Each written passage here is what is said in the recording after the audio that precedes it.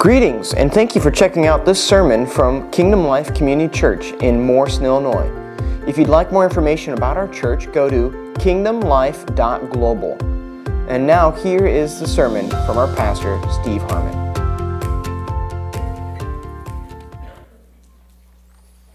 God is definitely good, is He not? Through every situation, through everything that we go through, He remains faithful in all things. We know that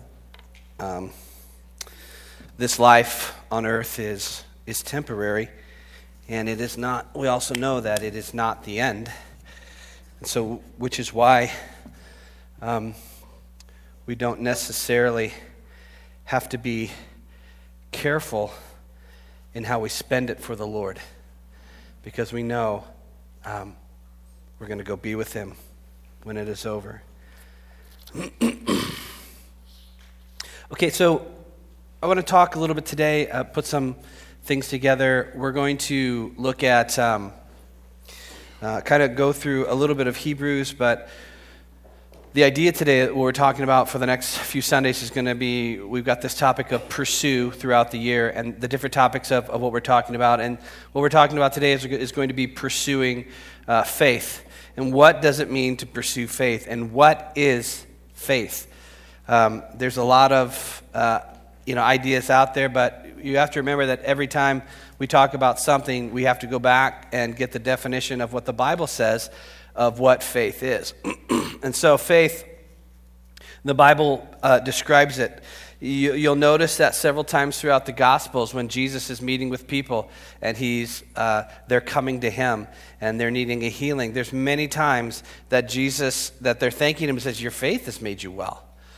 And so there's this thing about faith that it's real, it's powerful, and it releases things that God has given you into your life. If there is a lid, I was praying about this, over your life, over your heart, or over a church. And we've talked about lids, especially in intercessors and stuff like this. The lid is not about the enemy. The lid is about faith and what you will truly believe what God wants to do through you, through this church. Because the enemy cannot stop what the Lord wants to do. And one of the things he does is he tries to keep you from believing the things that God wants to do. See, I was driving the other day, and I felt this in thinking about messages and faith and stuff like that. And sometimes we're not our biggest fan, and you should be, because you're the star of your own story. And so, but sometimes we're not our biggest fans. Sometimes I don't have a lot of faith in myself. And sometimes people don't have a lot of faith in themselves. They have faith in God, but they don't necessarily have faith enough to believe that God really loves them the way the Bible says that they love them. Sometimes when someone like Leif comes and you get this overwhelming, awesome thing that happens with just a release of God's love, and it's kind of like that first cup of coffee in the morning. It's so good, and it feels so good, and it starts your day, but then your day goes on and things happen. And so we kind of get past that first cup of coffee, and we're wondering ourselves, is it really real? Does He really love me? The things that come against us are the things that assault our faith to believe that God really is who He says He is, and He'll really do what He says He'll do, and in me, not just in the world. Before we start thinking about grand themes throughout the world and all these different kinds of things, the first belief you have to have is the belief of what God believes about you. And so I can believe in God for salvation, right? I can believe in God for you. But I have to believe in God for me first. It's not a selfish thing, but I impart who I am. And if I'm praying for people or whatever, you impart who you are. And so, so instead of imparting great faith, sometimes what comes out of you is unbelief. Now, there are non-believers, there are unbelievers, and there are believers. It's kind of like the three-chair thing a little bit. And the non-believers are the people who don't believe at all. They believe everything you talk about when you talk about Christ is hogwash, and they don't want anything to do with it. And we know who those are. That's pretty evident because they're not shy about saying that. You know, you meet them talking with atheists or whoever out, they'll say, man, how can you believe that trash, right? You know who non-believers are. Unbelievers are just what I talked about. They can believe for other things, but they don't have faith enough for themselves. Mostly that comes from a lack of security in believing who you are in Christ. So most of the times we come to the Lord with our hands held out like the little orphan boy, Oliver, right? Oliver Twist. Please, sir, may I have some more? Please. As if you're begging God to do something that he already wants to do. It's the framework and the lens of how you see. And so we want to address faith in all things, but we want to address faith within ourselves. And Jesus was dealing with this. You know, there's faith also plays a part in your ability to receive. I don't know if you knew that. You see, in Mark, Jesus went back home and he was teaching. And the things that were coming out of the mouth of the people that he grew up with were, isn't this Joseph's son? Isn't this, where's he getting this words? Where is he getting this knowledge?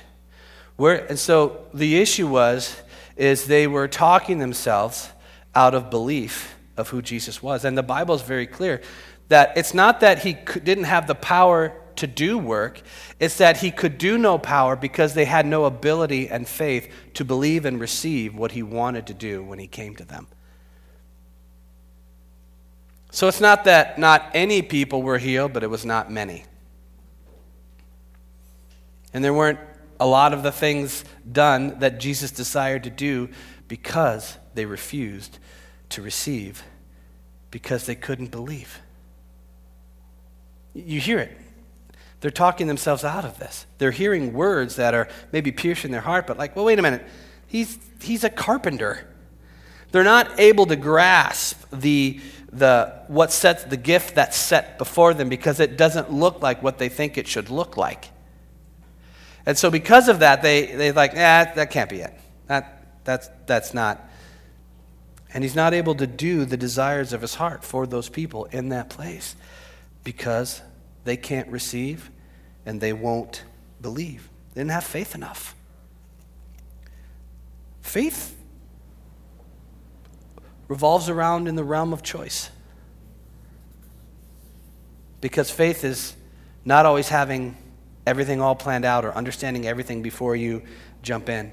Sometimes it's this belief and conviction that you have that you know God is calling you to do something, but you don't know how it's going to work out. And a lot of times, I believe probably most everybody here has probably faced that in one way or the other. You didn't have enough money for something, and all of a sudden God showed up. You know, whether it was, should I tithe this week, or should I buy groceries, or should I do this? And when you stepped out in faith and you bless the Lord with tithe or something like that, you saw how God came through and fulfilled other things. Others have other testimonies revolving around the same thing. You trusted God and God showed up. Now, how he showed up is totally up to God. Maybe he didn't show up exactly how you thought he would, but he showed up. And that can affect you in one of two ways. It can strengthen your faith to believe. Or, if you allow it, it will cause fear in you because you didn't like the fact that it felt like he came at the last moment. And you're like, you know, I've heard this before. It's like God showed up in somebody's life, and what it produced in them with their inability to perceive it for what it was a different thing that said, oh man, we're going to have to, that was close. We don't want to let that happen again, right? We want to make sure that we're never in that position again, or we never have to do this, that, and the other. And what they're really doing is moving the fact that they were in need, they could trust God, and God showed up. They're moving that out of the way and taking the reins to do things for themselves, instead of focusing on the fact that, hey, there was a miracle here in my life.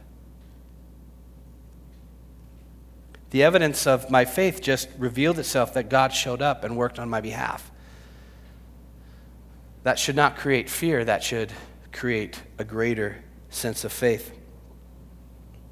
So, the book of Hebrews that I believe Paul writes, as I've read Hebrews and looked through that, I believe Paul is the author, or a disciple of Paul is the author. Because as I read Hebrews, I notice certain phrases and certain concepts that I have read in Romans or a few other letters that Paul specifically has written. And so that's not a thus saith the Lord, or it's just, I just believe that Paul wrote it. Or it's possible a disciple of his wrote it, because a disciple would use some of the same language that Paul would use, understanding those same concepts. So I'm just going to do a brief little, how do we get to Hebrews chapter 11? First, when you're looking back and you're going through Hebrews, especially as you're looking at starting like chapter 7, 8, 9, and 10, these things are the chapters, and I'm going to impress you with my math here, 7, 8, 9, and 10 come before 11. I don't know if you knew that. But in the number line, I think all mathematics people can agree that those numbers are before 11.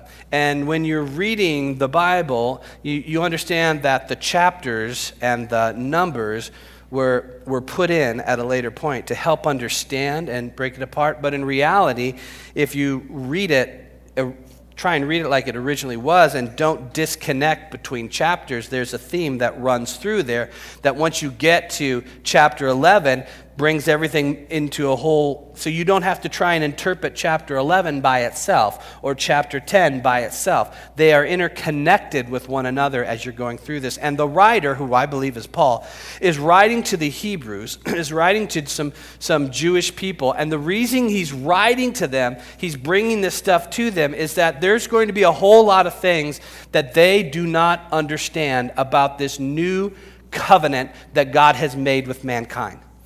And the reality of that is if you go back into the Gospels, you'll see that when Jesus is confronting Pharisees and Sadducees and religious leaders. They're always trying to trap him himself because we have the law. There's these conversations that they're having in and out where they're like, well, Abraham is our father, right? And he's like, well, Abraham's not your father. If Abraham were your father, you would have known that he was talking about me, and Moses the same way. We have Moses, right? Well, Moses talks about me. He's like, your father is actually the devil, and you love to do his work. And he calls the Father his Father,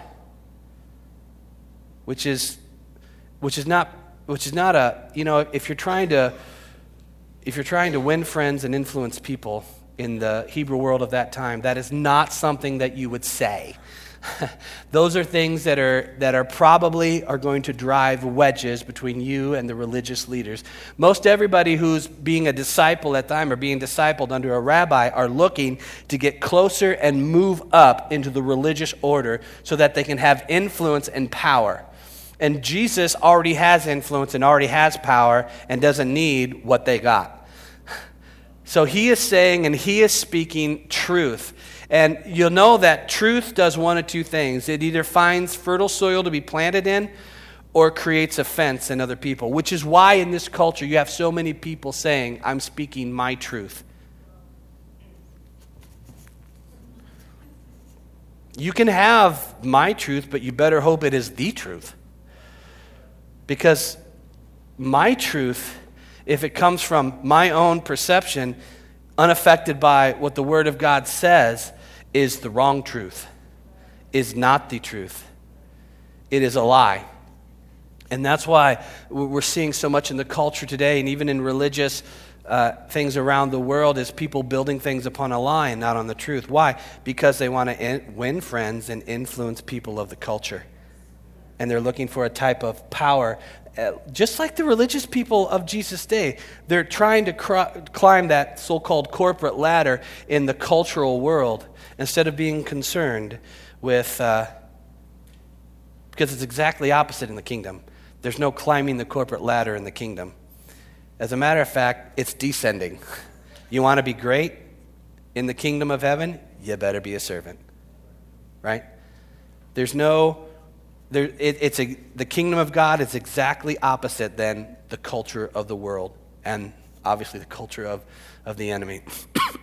Everything that you see in the corporate world or everything you see in the culture of the world is climbing and power and influence and trying to get to that next level, and a whole lot of struggle, a whole lot of worry, and a whole lot of trouble. In the kingdom of God, it's like, hey, let's serve some people. I'm not striving for something because I already am. I'm not looking to be better. I've already been reborn and am created in His image. I'm as good as I'm going to get from the eyes of the Father. That doesn't mean I'm not working on my holiness here on this earth and, trying to be a better disciple and getting rid of more of the flesh. But from the Father's point of view, as He looks at me through the sacrifice of Jesus, and He sees me as perfect and He sees me as holy. Not because of what I've done, but because of what Jesus has done. And on that basis and on that count, the Father can now have the type of fellowship with you that He's always desired to have as a son and a daughter, not as a created being. And so there's a deeper level of relationship. Jesus wasn't all about just Him. Hope that doesn't scare anybody. Jesus was very, very open about Him being a door. And the door you go through is Him, but the destination is the Father. This is why Hebrews is going to talk about, hey, listen, you can come boldly before the throne. Who sits on the throne? The Father. You can come boldly into His presence. Why? Because Jesus did it. And the Father no longer looks at you based upon your condition or what you've done. He looks at you based upon what Christ has done, how Christ has lived. Because the Father desires. And the Father's not sitting on the throne saying, you are so lucky you received Jesus. He's not sitting there like that. The Father, I don't know, can He thank Himself? Thank me. I don't know. Thank goodness that you have received and you've come through that door, because I sent Him so that I could have fellowship with you. I sent Him so that we could be together in communion. I sent Him so that because I am the answer to all of the issues of your life. And if you will come, you will sense the Father's love working through you, and that changes things. There's only one thing you can do with love, two things you can do with love: accept it or deny it. Accept it or not receive it. But you're going to know it's there. So he's going to be writing to Hebrews because they're not going to understand this fully. And why? Because they have the law. The Old Testament, they're based on the Old Testament. The word for testament is actually covenant. So God made a covenant, and that covenant is usually based on a if this, then that sort of scenario in the Old Testament, which is why when you see laying down the law, all these different things, if you will, right, do the law, then I will do these things. If you will come unto me and do all these things, then what I will do is I will bless you. And remember, one of the promises He said to the Israelites, He's like, listen, if you come and if you follow me, I'll visit none of the sicknesses on you that I did on the Israelites. None of those plagues will hit you. So there's a whole lot of if this, then that in the Old Testament when it comes to a covenant and making a covenant. Now, in the New Testament, and we're going to talk about this a little fully, it's different. It's different. You don't live under the law anymore. And what I mean by that is you're not using the law to prove your holiness to the Lord. There's no if this, then that type of scenario in the new covenant like there is in the old covenant. And so first what he's going to do, and I'm just going to hit some highlights here. I'm not going to go into it deeply, but he's going to talk about, Jesus. He talks about him being from the order of Melchizedek. Now, you remember the high priest Melchizedek. This is before the law and the priesthood, that Abraham is coming, and Melchizedek is a priest from Salem, which most scholars believe was probably Jerusalem. But anyway, and he meets him, and Abraham gives him a tithe, a tenth of everything. And so the Bible talks about this order of Melchizedek is having no end. And Melchizedek is a type form. Some people actually believe it is Christ in the Old Testament. And so there's a priesthood that's been established in the Old Testament that predates the Levitical priesthood. Okay? So the Levitical priesthood was started, right, through when Moses was bringing them out of Egypt, and God is talking to Moses and Aaron, and the different tribes that they have, and the Levites are going to be the group out of the 12 tribes, are going to be the group where the priests are going to come from. Okay? A little history for you.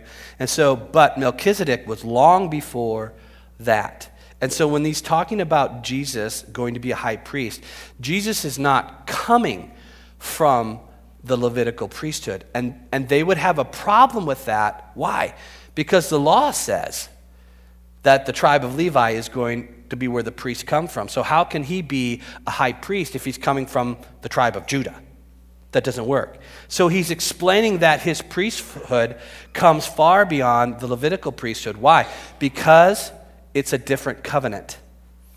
And the high priest is not going to come from the tribe of Levi anymore. Okay? The high priest, he's saying, is coming from an order of Melchizedek. And that is eternal. Are you with me so far? Is it making sense? Okay, so there's this priesthood that predates the Levitical priesthood that the writer of Hebrews, I think Paul, is saying that Jesus is a part of. And he says it's eternal. There's no end to it. Now, he's going to talk about here in priesthoods, he's going to talk about, and he's going to say, hey, listen, the Levitical priests lived and they died, right? And so there was a time. And as you Bible scholars all know, that in the Old Testament, there was a Day of Atonement. And in that Day of Atonement is when the people would come to Israel, they'd come to Jerusalem, and they're supposed to bring their lambs with them. It's supposed to be perfect, and it's supposed to be this without blemish. And they're supposed to bring them, and they bring them to the high priest, right? And you come into the temple, whether it was the Porta temple in Moses' time or the permanent temple at Solomon's time, and then rebuilt. What you have, the first thing you come in, and remember, there's only one way in. There's no back door to the temple. So when Jesus talks about the path being narrow, what he's really saying is there's no other way to get to the Father and to get where you desire to go except through that one entrance. And through that one entrance is the altar of sacrifice. And that is where the priest would sacrifice the perfect lamb for the sins of people. Listen, this is going to be a bloody mess. This is a bloody, bloody mess. This is like, I'm not trying to implant this, but if you ever watched a horrible horror movie where there's a lot of blood, magnify that at this sacrifice, because you're talking about millions of people that are coming in and out and sacrificing lambs for the sake of their sin. After that is this bronze laver, which is this place where you would wash, all right? So you've got the sacrifice. The laver, where the priest would wash himself, is the symbol in the new covenant of sanctification. The washing of the water of the word, right? And so from that you come into, so that's his outer court stuff, then there's the inner court, and then there's the holiest of holies, of which the veil sits, that nobody but the priest can go back behind that veil. And in the inner court, you have the you have the incense, you have the bread, and you have the menorah, the lampstand. All of those things represent Christ. The bread represents Christ. The incense, which are prayers, represent Christ. Who is Christ? He lives to make intercession between the Father and us, right? Okay, and then the lampstand. What does Jesus say about himself? Remember, in that inner court, that lampstand is the only light. What does Jesus say about himself? I am the light of the world, right? He is the only light. All this stuff in the temple is showing us that what Jesus is saying in the Gospels is he's telling you, like, it's not that this stuff now has no purpose, it's that it was all pointed to me and I am the fulfillment. And so in the Old Covenant, you had to come every year. Every year, you had to bring a lamb, not the same one, because he didn't survive it. So you had to come every year and you had to bring a lamb on the Day of Atonement. And then what would happen is that a certain day, the priest himself is the only one who could go behind that veil. And he was making intercession for himself, because listen, if you don't make intercession for yourself and you walk into the holiest of holies where the presence of God, you're dead. Which is why he would have bells around him like this and a rope. I don't hear no jingling. If you didn't hear no jingling, he did something wrong and he was gone. And you can't go out there and get him. You got to pull that guy out.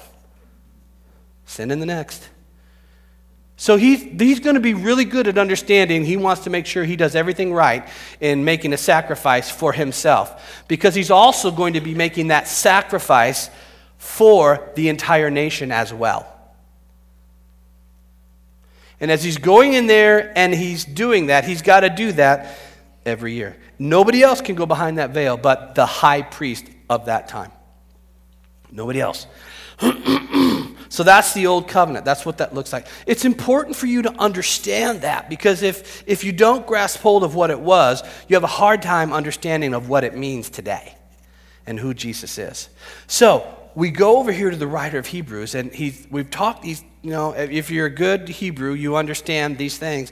So he's going through and he's talking about the priesthood. He's like, listen, and this is where it gets exciting, because in 7, 8, 9, and 10, what he's doing is he's really saying, it's like, listen, now the high priest we have, you no longer have to go anymore, and you no longer have to make that sacrifice for sin every year, because he's going to explain the priesthood of Jesus, what it means that he was perfect. John the Baptist, what does he call him? Behold the Lamb. Why does he call him the Lamb? Because he is the Lamb that is going to be the permanent sacrifice for everybody. So no longer do you have to go back and cut a lamb for every year for a sacrifice of sins, because the Lamb of God sent his own. Remember? Let's go all the way back to Abraham's time. What is he doing with Isaac? What does God say? Take Isaac, sacrifice him to a place where I'm going to show you, right? They get all the way up there. He's prepared to sacrifice his own son, which I think, listen, if you're ever going to know how God feels, Abraham's going to have somewhat of an understanding when it comes to being obedient to sacrifice his own son. But God is not going to let him do that. Why? There's this conversation that Isaac and, hey, Dad, I see the wood. I see everything else. Where's the lamb? What does Abraham say? And he says this through faith. My son, God will provide for himself his own lamb. And he does. As soon as he knows that Abraham is serious about following God. And the Bible is going to tell us that he trusted God so much that he knew that the promise could be resurrected. Isn't that powerful faith? He's like, God gave me this gift. God said this is the stuff that was going to happen. But he's asked me to lay it on the altar, and he's asked me to sacrifice it. He's God. And he's about to do it when God speaks out and says, no. For now I know. Right? For now I know. What does he know? Well, I think it's appropriate us for today, because a lot of times we say we've got callings and we've got giftings and we've got purpose and we've got a place to go. But let me ask you, Has God ever asked you to put that on the altar and sacrifice it even though you know he said for you to have it? Are you loving God for who he is, or are you loving God for what he can do? Because there's a difference. And he's coming through this. He's like, with Abraham, and he's like, he is. He's going to. Now, scholars believe, some, not all. I think it's really interesting that the place where Abraham took Isaac would be the place a few thousand years later where the Lamb of God would be crucified. Possible. Interesting to think of it. But the one thing to understand is this, is that God did provide a lamb. God did provide a sacrifice for sin. Why do you need a sacrifice for sinfulness? Because you're sinful. I don't know if you knew that. You're a sick people. And you're imperfect, and you were born in imperfection, and you never will be perfect. Perfect enough to be your own lamb, to sacrifice yourself for your own sins. You can't, because you got blemishes. You're not perfect. And God recognizing this and setting up the sacrificial system in the Old Testament, because it's going to be pointing to what is going to happen in the New Testament with Jesus. John the Baptist, behold the Lamb of God. Remember, in the Old Testament, the reason you had to keep coming back is because the lambs could never take away your sin. The lambs only covered your sin. And so when John the Baptist is speaking about Jesus, he says something that probably a lot of people around him are going to be like, what? He says, behold the Lamb of God who takes away the sin of the world. And so Jesus is such a perfect lamb that he's no longer going to cover your sin. He's going to remove the sin from you. And this is important. If you're a Hebrew, this seems impossible. If you're a Gentile, you're like, cool, right? Awesome, woohoo, party on. But if you're a Hebrew, you're going to be like, I've been studying the law my whole life, and it feels more comfortable for me to keep trying to do my own righteousness than trust what you're saying. And it's not that doesn't happen. There's this thing in the New Testament, or in the church today, maybe you've experienced it, I know I've had this term called legalism, or legalistic. And really what it does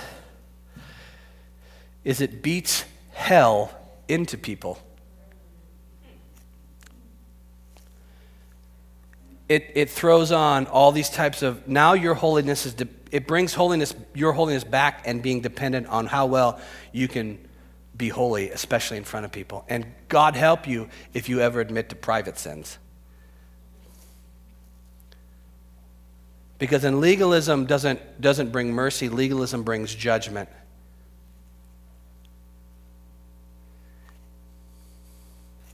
It's the same as what following in theory, it's the same as being Old Testament law. And there's a lot of churches out there, and it's not that we're all perfect and thank God we're enlightened and we don't act like that. These are part of the things we battle in our lives every day. And choosing of whether I'm going to be legalistic about this or whether I'm going to go to the other side and then nothing matters anymore, or whether I'm going to walk in the truth of, yes, things matter and how I live, but not according to how God sees me, but according to my response and my desire to pursue the one who loved me. Me killing my flesh that the Lord is asking me to do and crucify my flesh, as Paul would say it, that the Lord is asking me to do, is because of what he's done, not for me to add anything to the sacrifice on the cross. My crucifying of my flesh is not an addendum or an addition to the cross. It is just the response. It's just the response. And so I want to live a holy life. Why? Because now I can. Now I've been given that base start, kind of like Adam in the garden, because of what Jesus did. And now my response is not to go running back to the tree of knowledge of good and evil, but to pursue that tree of life in all things. That's why sanctification doesn't need to be heavy. It needs to be happy. It needs to be joyful because it's good. And so you have the bronze laver, you have the light, the bread, the incense, and then you have the veil. Does it sound interesting to you that the Bible talks about that when Jesus was on the cross and he died, at that instant, what happened? The veil was torn, wasn't it? The veil was torn from top to bottom. Listen, you're talking about the temple, and so there are certain different scholars out there, but I align myself with those scholars, and there's many of them, that talk about the curtain being probably about 4 inches thick. Listen, you can't open the door to the outer court, from the outer court to the inner court, and have the wind blow the curtain open. That doesn't work. People, when Paul gets taken up to the third heaven and sees things that he can't express, can you imagine what someone outside, and they've opened the court and they see the wind blow this little puny curtain, like, I saw the ark, no. This curtain is probably how they'd raised it before is, I can't remember the exact, maybe 150 horses on each side, and to raise that curtain to put it up in place, be roughly about 4 inches thick. It's not going to move.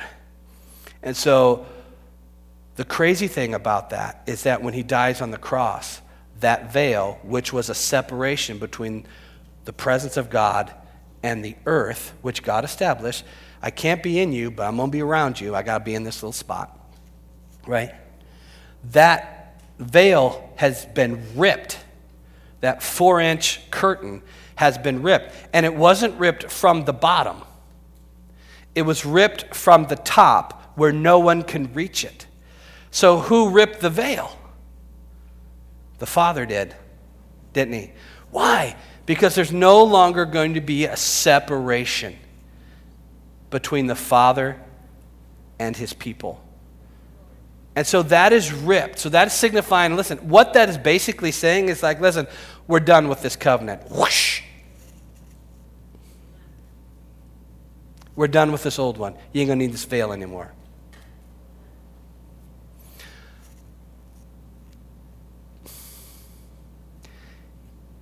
If you don't believe that, right? How do I want to say this?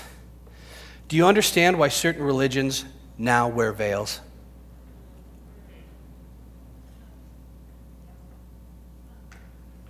Are you here? Why? Because there is no son in their religion. And he can't really be a father. And so they're living as orphans. And so the veil goes back. Does that make sense to you? Do you get this? This is more than just about culture. This is about bondage and belief built upon a lie about who he is, and holding people into bondage and legalism so that they can never experience a loving Father.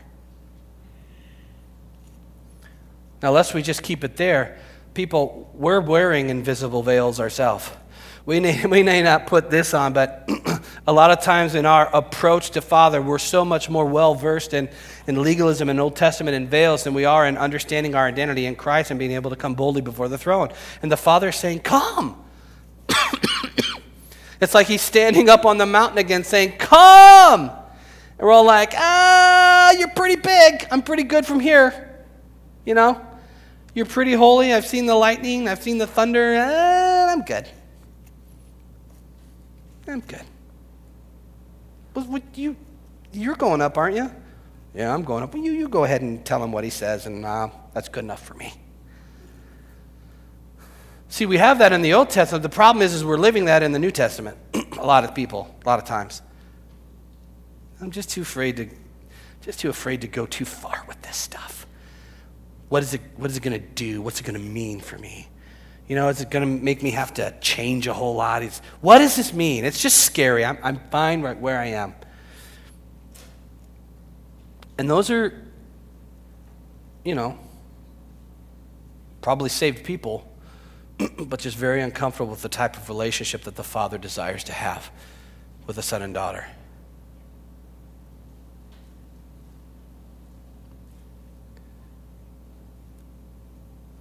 I have struggled. I'm not going to lie. I've struggled to believe at times in my life that he actually loves me the way he says he does. Because what I'm really saying is like, I don't think you really know me and how bad I've been. You know, we stand there like Moses coming up with all, in the presence of God, coming up with all these excuses of why we can't go and do what God has called us to do. And God saying, you know, my translation, you really think I don't know how bad you really are? You really don't think, see, Steve, I'm so brilliant. I don't just know what you've done.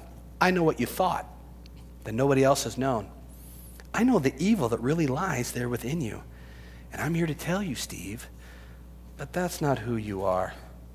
And that's not who I've created you to be. So I'm coming.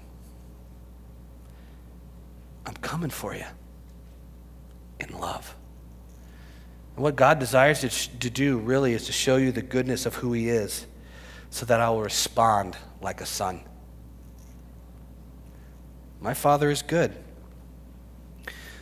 Where does faith come into this? Because sometimes I don't always feel it. I would love to be as like some people act, where it feels like, you know, we're in the presence all the time, you know. There are a few people like that.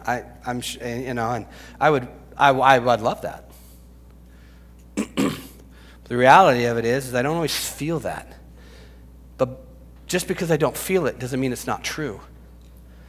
And so where my faith comes in is saying, okay, listen, I know I may not feel this way, but I am this way. And so my faith is going to launch on to what he says the truth is, not what my feelings are telling me. This making sense in the culture today? So the truth is this is what God has said, and this is what God has done, and this is the promises that God speaks over me. I may not feel it, but to heck with that stuff. I'm going to throw my anchor into what he says. You know, those of you who are married, it didn't always feel like the wedding day throughout your life, does it? Right? Doesn't always feel like that first time you've met one another. Sometimes there's this thing called, I don't know, arguments. I don't know if you've ever heard of that. Disagreements. What is it? What is it your dad used to say? Intense fellowships. Yes, intense fellowships. I thought that was always a good way to present that. Intense fellowships. Yes. You have those. But people who've placed their hope in feelings, when it no longer feels like what it did, to them, it means it's the end of the road of that covenant that I made with that other person. And people who call themselves Christians, who have based their truth on how they feel, are in some way, shape, and form, when things get rocky, are going to release themselves because they believe that covenant is over with or wasn't strong enough. Now, it was strong enough. You just didn't have faith.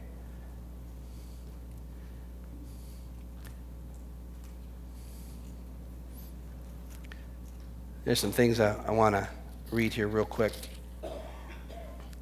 In chapter 10, you know, he's going along here and he says in verse 4, for it's not possible for the blood of bulls and goats to take away sins, right? Bulls and goats. Say that 10 times fast, but silently. Okay. Bulls and goats. Yeah, that's bad. All right. So it's not possible for them to take away sins. And so then he's going to go along down here and he's going to say in verse 5, he's going to use some, he says, sacrifices and offerings you did not desire, but a body you prepared for me. In burnt offerings and sacrifices for sin, you have had no pleasure, right? You have had no pleasure. Then I said, see, I have come to do your will, O God, as it is written of me in the volume of the book. Look at what he says about this. He's like, you have no pleasure in burnt offerings and sacrifices for sin. Why?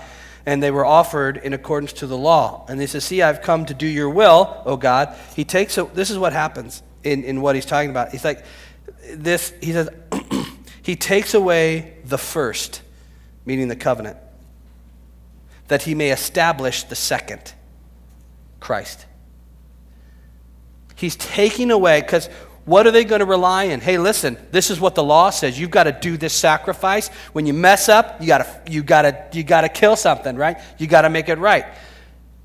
You've got to follow the law. And what he's saying is like, listen, the power of what God has brought you has taken away this first, and now he's going to replace it with the second. And the second is going to look a whole lot different than the first covenant. It's going to fulfill some things, but the requirements of it are a little bit different. Listen, we're still as sinful as we were. It's not like a diet covenant, you know. It's not like, oh, we took out all the sugar. No. It doesn't make light of your sin at all.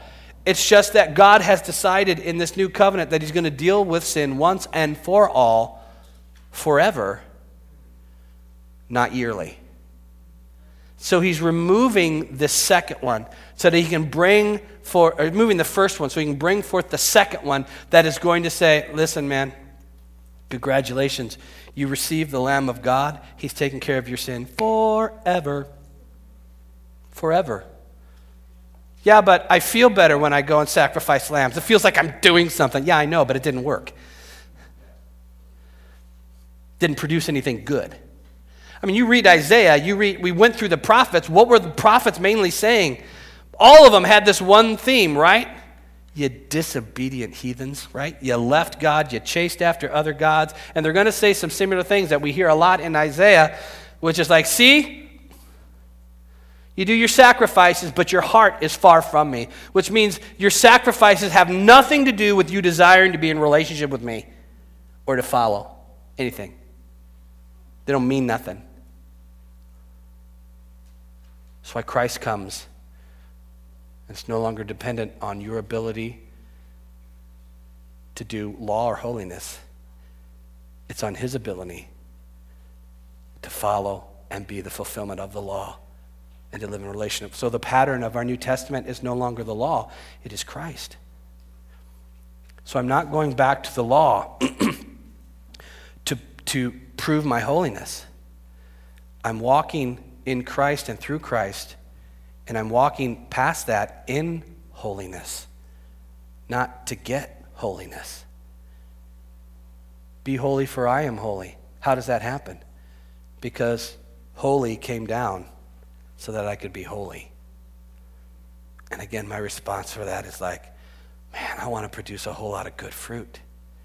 I want to pursue everything that he has. And I want to do things. Remember when our kids were young and they loved us?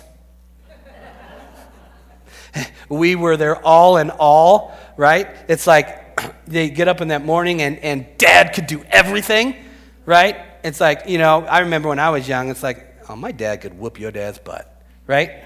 You don't know my dad. I remember I got in this argument where I lived on 21st Place in Clinton, and my next door neighbors worked at DuPont. Somebody else worked somewhere else. Oh, it was Bob Blackaby, Dad. I used to get in arguments with Bob Blackaby. He went to our church, and he worked at Kimplex. And they always used to ride me and say that their jobs were more important than my dad's. And that'd make me so mad because my dad worked at Interstate Power. And I would get so mad because it was like my dad's better than your dad with the neighbors. And then Bob would he was just playing with me. And I'd come home mad. Because I didn't know quite how to defend my dad. Until my dad spoke to me. I said, son,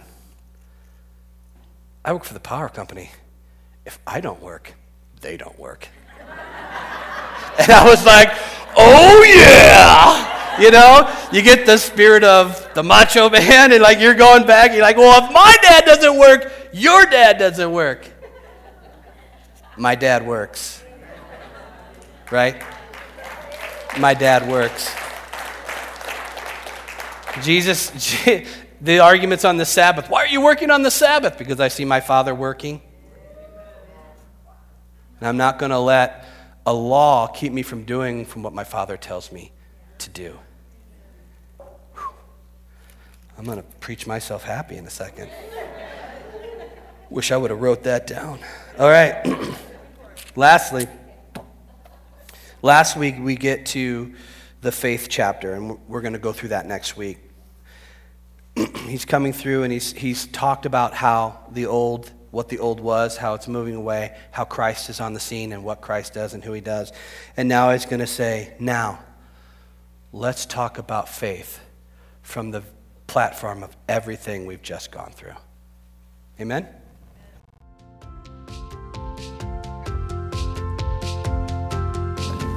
Thanks for joining with us today. And if that message touched your heart in some way, please let us know by emailing us at info.kingdomlife@aol.com. You can also find us and reach out to us on Facebook. And we hope that you will join us again for another podcast from Kingdom Life Community Church.